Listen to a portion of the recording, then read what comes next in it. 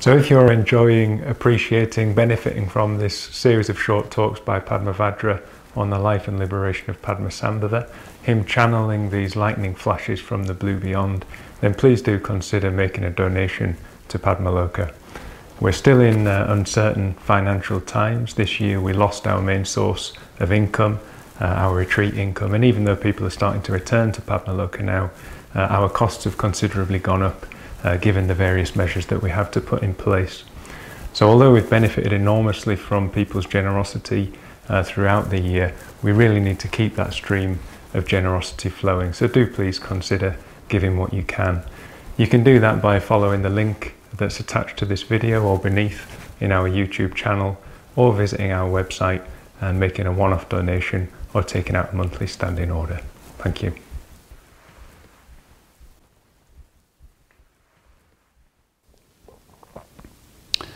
There is a wonderful text translated into English as The Life and Liberation of Padmasambhava. It's a translation of the Padma Kaitang, the Testament of Guru Padmasambhava, and it's a terma, a treasure text revealed by the great Urgyen Lingpa, and we're very fortunate to have had that translated into English, translated quite a long time ago. I think it was translated in the late 1970s.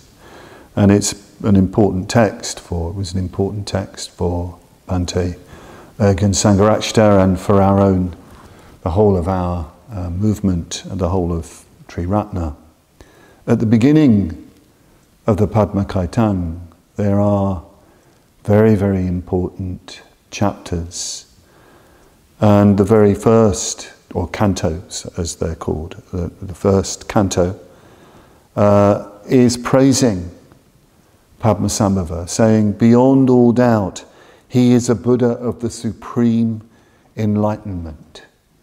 Beyond all doubt, he is a Buddha of the supreme enlightenment, possessing the three kayas, the three dimensions, as we might say, of Buddhahood, the Nirmanakaya, the manifest dimension, the manifestation in time, in space, in relationship to the samsara, out of compassion.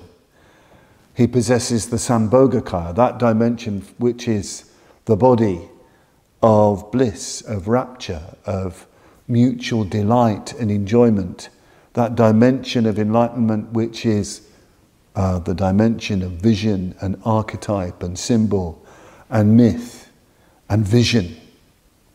And he possesses the Dharmakaya, that dimension of Buddhahood, that dimension of the Buddha which is at one with reality itself, the nature of things.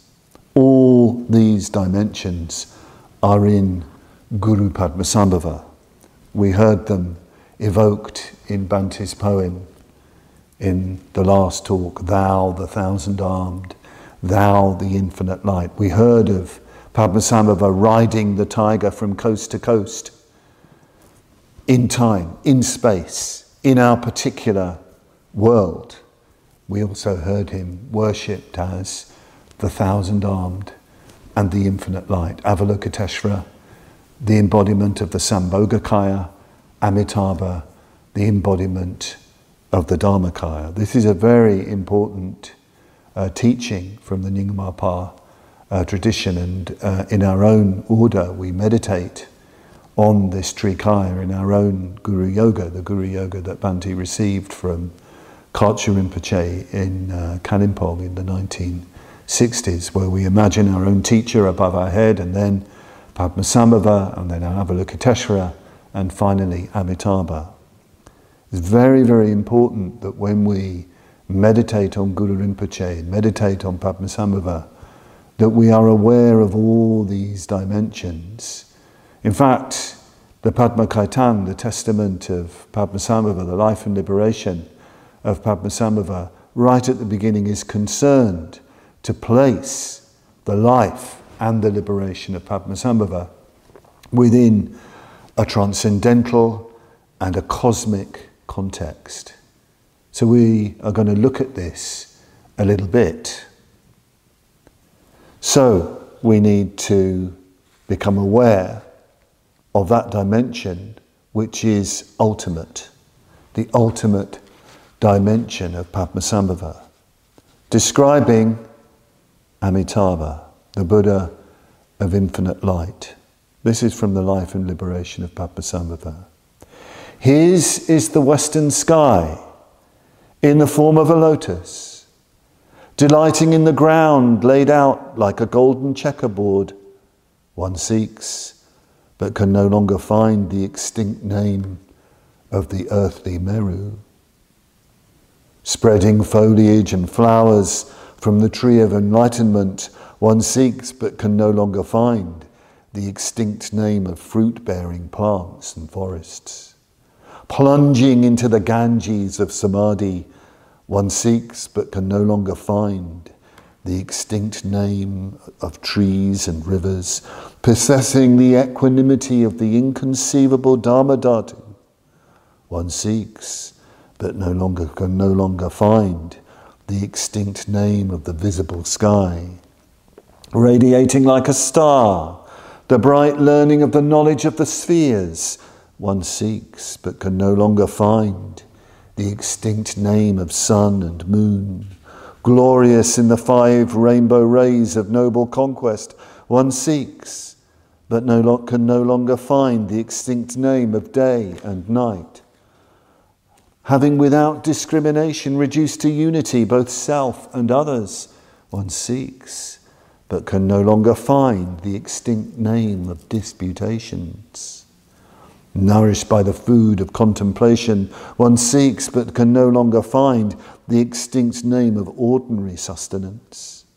Clad in the goodly robe of perfect action, one seeks but can no longer find the extinct name of ordinary garments.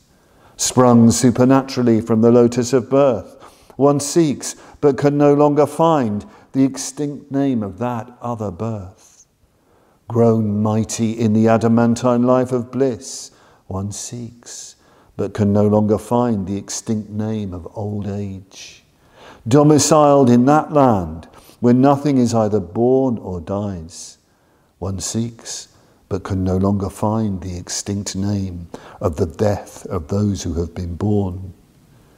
In the sublime sky of the Buddhas of the 3 times, rejoicing that one can consecrate all activity to enlightenment, one seeks but can no longer find the extinct name of ill fortune and misery. In this blessed Buddha land of definitive illumination, in the heavenly palace of the void, intrinsic nature of things, having cleared surface, depth and width of any dimension, on the ideal plane, without exterior or interior, the windows of vision are illuminated. Without anything he does not know or see, raising high as on a dais the Mahayana Dharma, and establishing below the throne of the bright desireless lotus, heaping up the cushions of the 4 immense regions of knowledge, a fourfold joy, attaching the wings of enlightenment as fringes to the 8 points of the 4 horizons, formulating in impartial synthesis the laws of equanimity, annulling with the brilliant lotus hope and fear, acceptance and rejection, exhaling the perfume of the incense ever pure of perfect action, having no one as his originator, having appeared by himself of all eternity, complete in one instant, fixedly absorbed in the Dharmadhatu, that limpid ocean, increate primordial consciousness, emerging unblemished from the lotus, with the paired ornaments of all knowledge and compassion. In this palace, Buddha Amitabha dwells. The 10 strengths and the 4 confidences constitute his splendid adornment. His body bears the favourable signs that one can never tire of observing. He is enveloped in rays that come from all the heavens and is encircled by the iridescent arch. To the 10 points of space, he diffuses a reddish mercy. Perfect Buddha, he possesses nobility. He possesses vigour. His accomplishment through body, speech and mind one can never contemplate sufficiently. Ocean of victory. His retinue piles itself aloft like clouds, eye unvarying. He is total serenity in the heavens. To the 10 points of space, he diffuses rays of compassion and love, and at the extremity of each ray causes a Buddha to appear. He diffuses ineffable rays without number, inconceivable by thought. He accords the benefaction of universal conversion through all adequate modes. And in the sky, where apart from him dwells no other noble one, are emanation, secondary emanation, tertiary emanation, distinct and inconceivable. So here is the Buddha Amitabha, dwelling beyond time, beyond space, dwelling in eternity, dwelling in primordial Buddhahood, without any dimensions whatsoever. But, as William Blake says, eternity is in love with the productions of time.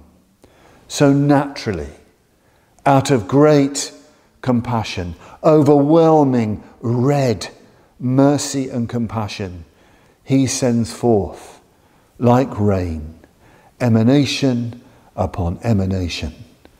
This is Padmasambhava. This is Padmasambhava. Amitabha is Padmasambhava. Amitabha is the Dharmakaya of Padmasambhava. Avalokiteshvara is the Sambhogakaya of Padmasambhava, of Amitabha's Dharmakaya. Constantly sending forth this incredible, abundant creativity, pouring out of the voidness, pouring out of the Dharma Dhatu, pouring out of the unborn, increate consciousness, pouring out into space, into time, out of love, to bring about the liberation of all life, the Buddhahood inherent in all life.